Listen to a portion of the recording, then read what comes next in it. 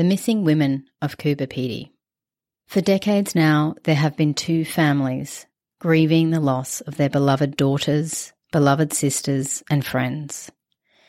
The police have always maintained these two missing persons cases were not connected until fairly recently when they discovered a link. Will it be the key to convicting the person they think is responsible? Two women from two completely different worlds, Karen, a local Indigenous Australian teen, and Rosa, a 30-year-old Italian backpacker. They were different nationalities and different ages, but there was one common denominator. Both went missing from the outback mining town of Coober Pedy back in the early 1990s.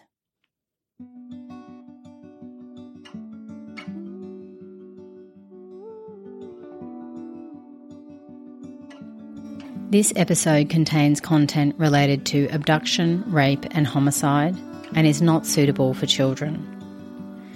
Aboriginal and Torres Strait Islander listeners should be aware that this episode contains information about a person who may have died, and related social media posts also contain images of this person.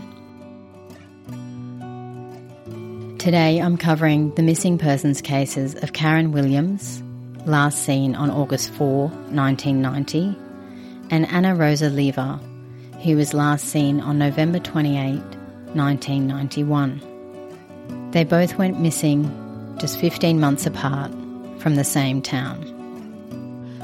I'm Carla Morgan and this is Bolo, a podcast covering cold and active missing persons cases with the aim of helping families bring their loved ones home. Just before we start, a little note from me. I did spend time researching and practicing the pronunciation of people's names and places in this episode, so I do apologise if I get it wrong. It's not for lack of trying on my part. Feel free to message me with corrections. Coober Pedy is a town literally in the middle of the desert in the state of South Australia. It's about 850 kilometres north of Adelaide, the capital city. Most European and white Australian settlers were drawn to Coober Pedy in the 1960s and 70s, as there was an abundance of precious opals discovered there. A number of opal mines were formed. In fact, it's known as the opal capital of the world. Together with nearby Andamuka and Mintabi, Coober Pedy produces 85% of the world's opal supply. In 1990, the population was around 1,500. Today, it's more like 2,000. An interesting fact about Coober Pedy is it's estimated about half of the townspeople live under the ground in excavated homes called dugouts. This is to escape the scorching heat in summer and the cold nights in winter. Coober Pedy is the traditional land of the Arabana people. The name Coober Pedy is believed to come from the native term Kokata Pankala Coober Pedy, which means white fella's hole or white fella's holes. But in 1975, the local Indigenous people adopted the name Umuna, meaning long life, and it's also their name for the mulga tree. Apart from mining, the reason people come to Coober Pedy is tourism. Desert landscapes, amazing sunsets, the underground dugouts, and the whole outback vibe. In 1985, the Stuart Highway became a sealed road, so Coober Pedy, which this highway runs right through, became much more accessible to travellers. This highway pretty much cuts the country in half and runs from the south to the north, so from Adelaide to Darwin, connecting the two capital cities. It's a 31-hour drive if you're interested in taking it. With more accessibility came more people, some of whom came to make their fortune and leave, some came and stayed, and the dynamic of the town changed. Some of the locals didn't like it. They certainly didn't like the fact that two women had gone missing in the space of 15 months, with locals believing it had to have been an outsider and not someone from their community. I'm going to start with Karen, as she was the first to go missing. At the time she disappeared, Karen was 16 years old and was living in Coober Pedy with her family. Karen is of Aboriginal appearance with wavy long brown hair and big brown eyes. She's described as fun and friendly, and she was hanging out with friends at a disco at the Opal Inn on the night of the 3rd of August in 1990. In the early hours of the following morning, the group of friends left the inn and moved on to a party at Sergio's restaurant. Between 5 and 6 a.m. that morning, which was the morning of the 4th, Karen left the restaurant with 3 friends. They walked down the street a bit before they were offered a ride home by a young local guy. He drove them out to the corner of Medway Drive and Lehman Place, where her friends got out. He continued driving a little further down Medway Drive with Karen and claims that he dropped her off there near Dawes Street, which is close to her family member's home. Karen has not been seen since. Her brother, Kim Williams, told the Advertiser in 2012, quote, "I remember her going to a disco and the last thing I said to her was, 'I'm going home. Do you want to come?' But she said she was enjoying herself. We had a very close relationship with her. We never argued. This was so uncharacteristic of her." In terms of the police investigation and a search for Karen in the beginning, it's really hard to say what transpired. I couldn't find many reports or news articles that talked about Karen's disappearance until about 2012. There was one article in 1992 published in the Sunday Age that stated that the search for Karen was largely left up to her family and the Aboriginal community. But were the police also looking? Whether they investigated and the media just didn't report on it, or they didn't do a thorough investigation, I just don't know. Neither would surprise me for the time, probably not even for today. As I've said in a previous episode, our First Nations women make up a disproportionate number of Australia's missing persons compared to the rest of the population. There's a national inquiry into missing and murdered First Nations women and children, which is due to be released at the end of this year, but we also need to be taking action so that the families of missing Indigenous people are being heard and their cases being investigated with the same level of resources and rigour provided to everyone else. If you're wondering which episode that was that I spoke more about this, it was episode 3, Monique Club. So, 12 years on, in the first comprehensive report I could find about Karen's disappearance, police suspected foul play. They knew she never made it home that night and they believed she'd been murdered. Here's a timeline of the investigation. Major crime detectives revealed that they had a new lead and that they had a DNA sample from a person who they considered their key suspect. This man was in his 40s and had been spoken to in the initial investigation. He had lived in Coober, Pedy for many years, including during the time Karen went missing, but had since moved to another part of South Australia. He was known to Karen and her family, but was not part of the Aboriginal community. Around the same time, Detective Brevet Sergeant Paul Ward announced a bolo, which is a be on the lookout for, a red or orange Datsun 180B sedan with South Australian registration plates SLG 539 as a vehicle of interest. It was seen in the area at the time of Karen's disappearance. It was also seen several kilometres from Coober, Pedy in the early hours of August 4. The Datsun is believed to have been sold or disposed of in Adelaide in 1990 and may still be in use. There's the possibility that forensic material could still be in the car, and police stress the number plates may have changed since 1990. In July of 2013, so 1 year later, police began excavating an old mine on the outskirts of town. They were hopeful to make an arrest if they were able to get a sample of DNA from Karen's remains to match to their suspect's DNA on file. Mine rescue workers, SES and local police slowly excavated the first mine shaft using buckets. The shaft was less than 1 metre wide and 35 feet deep.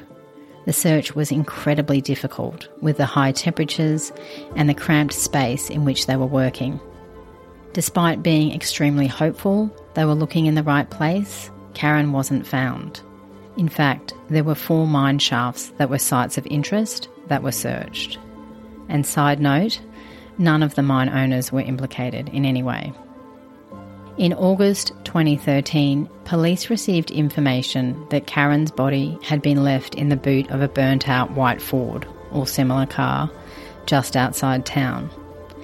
It was claimed she'd been placed there for a few days before being put in a mine shaft approximately 20 metres away from the car. This location was near Maliotis Road and Flat Hill Road. In November of 2013, police charged a man named Nikola Novakovic, who was 42, and they arrested him for the alleged murder of Karen Williams. The trial was scheduled for February 2015, and in the meantime, police renewed the search. They appealed to the public for help. As reported in the Coober Pedy Regional Times, Detective Superintendent Des Bray of Major Crime said that they were appealing to the person who owned the vehicle, the white Ford, or had knowledge of the car's location at the time, or who may have collected the car to come forward. To clarify, this was the car in which they were told Karen's body had been placed. They later announced that 2 critical witnesses had come forward with information, and a person had provided police with photos of the area showing the layout and the buildings at the time. So in September of 2014, just 6 months shy of the trial getting underway, more locations close to the original search area were excavated. Sadly, nothing was recovered. This type of search, as I've said, was incredibly challenging, not just because of the conditions and the space they needed to search, but there are so many mines in the area. Over time, old mines get filled in and new mines are created, adding to the difficulty.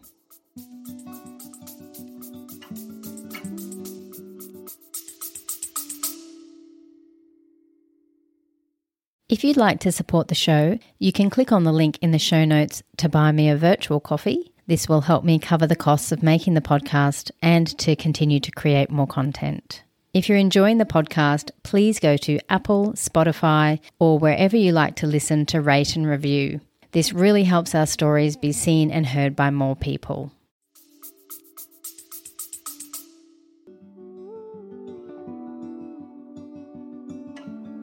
In August of 2016, the judge-alone trial was held.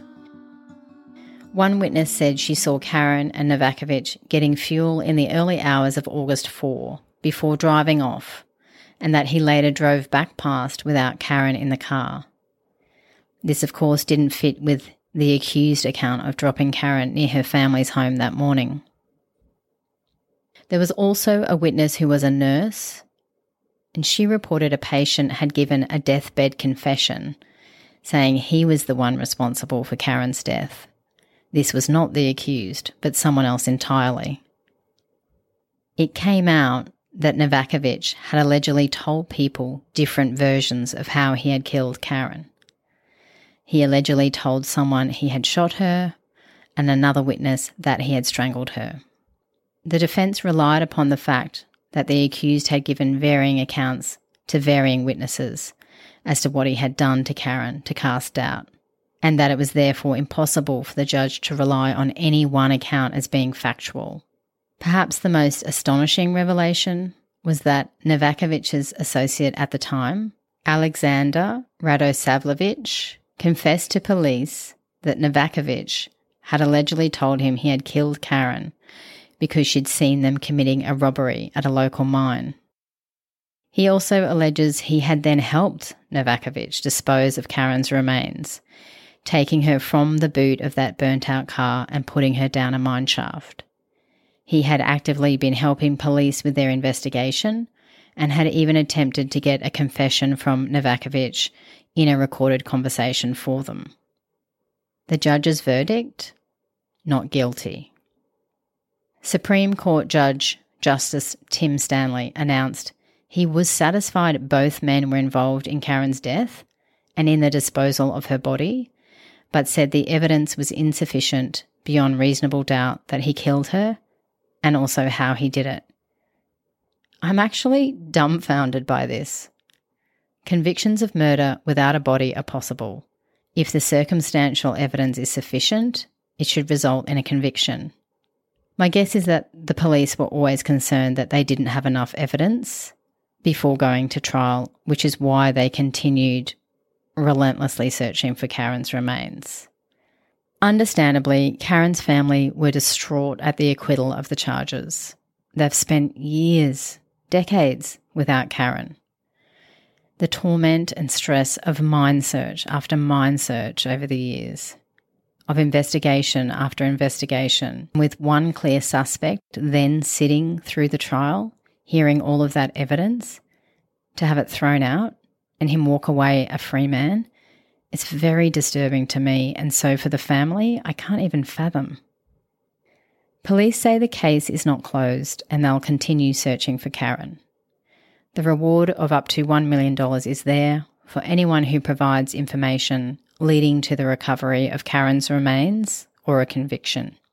Also important to note is that the law here has changed and double jeopardy offenders can be prosecuted again if fresh and compelling evidence is located.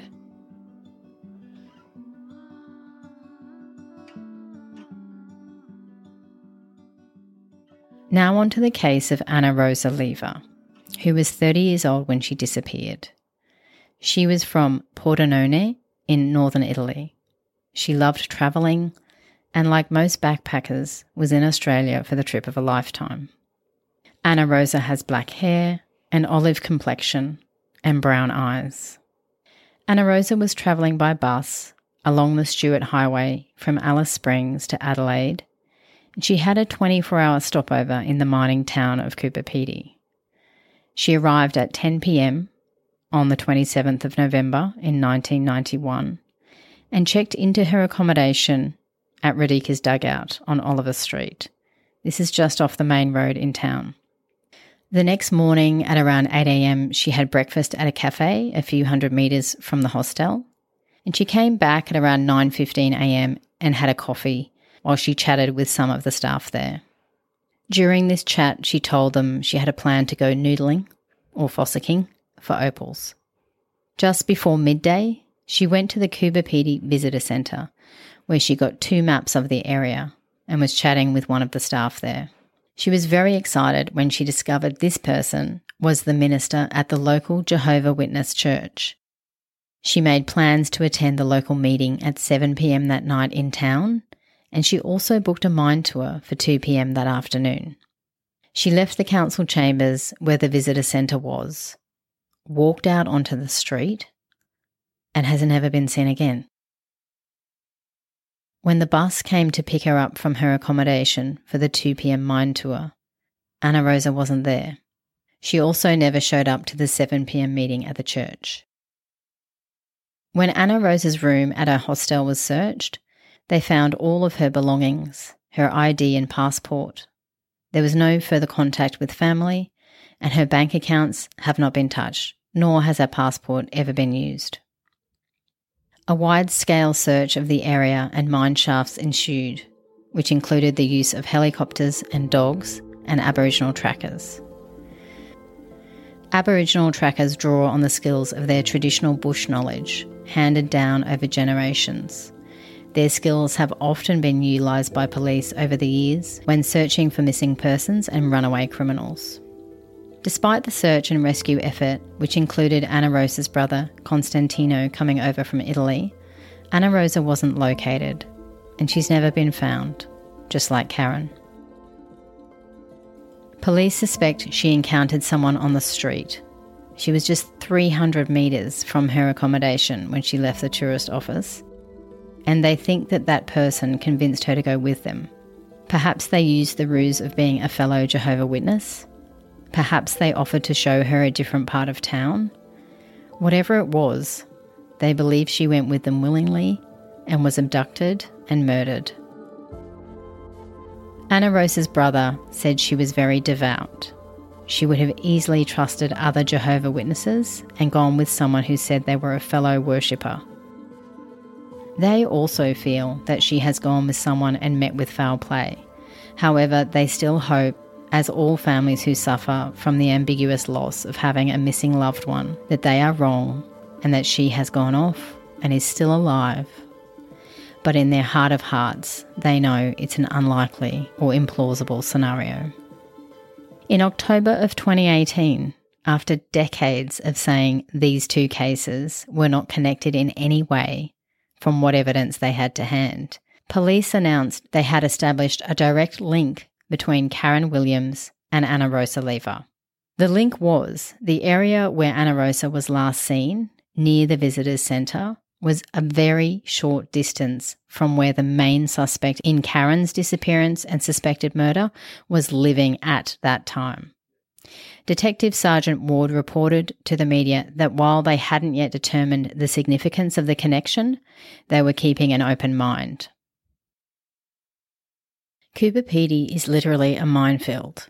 There are thousands of abandoned mine shafts. Karen and Ana Rosa could be anywhere. The families of Karen and Ana Rosa desperately deserve answers. It's not too late to say something if you know something. It's not too late to find them and bring them home. The reward of up to $1 million remains on offer in Karen's case, and a reward of up to $200,000 is on offer to anyone who provides information that leads to a conviction or the recovery of Ana Rosa's remains.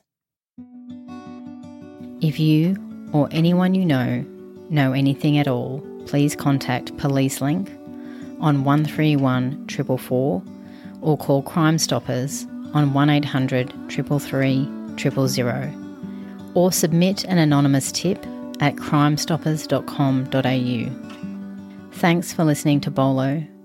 If this episode has brought up feelings for you and you need support, please reach out to Lifeline on 13 11 14 or Respect on 1800-RESPECT, or for Aboriginal or Torres Strait Islander crisis support, call 13 Yarn. You can connect with me on Insta or TikTok at bolo.pod or email me at bolo.pod@icloud.com. Until next week, stay safe and thanks for listening.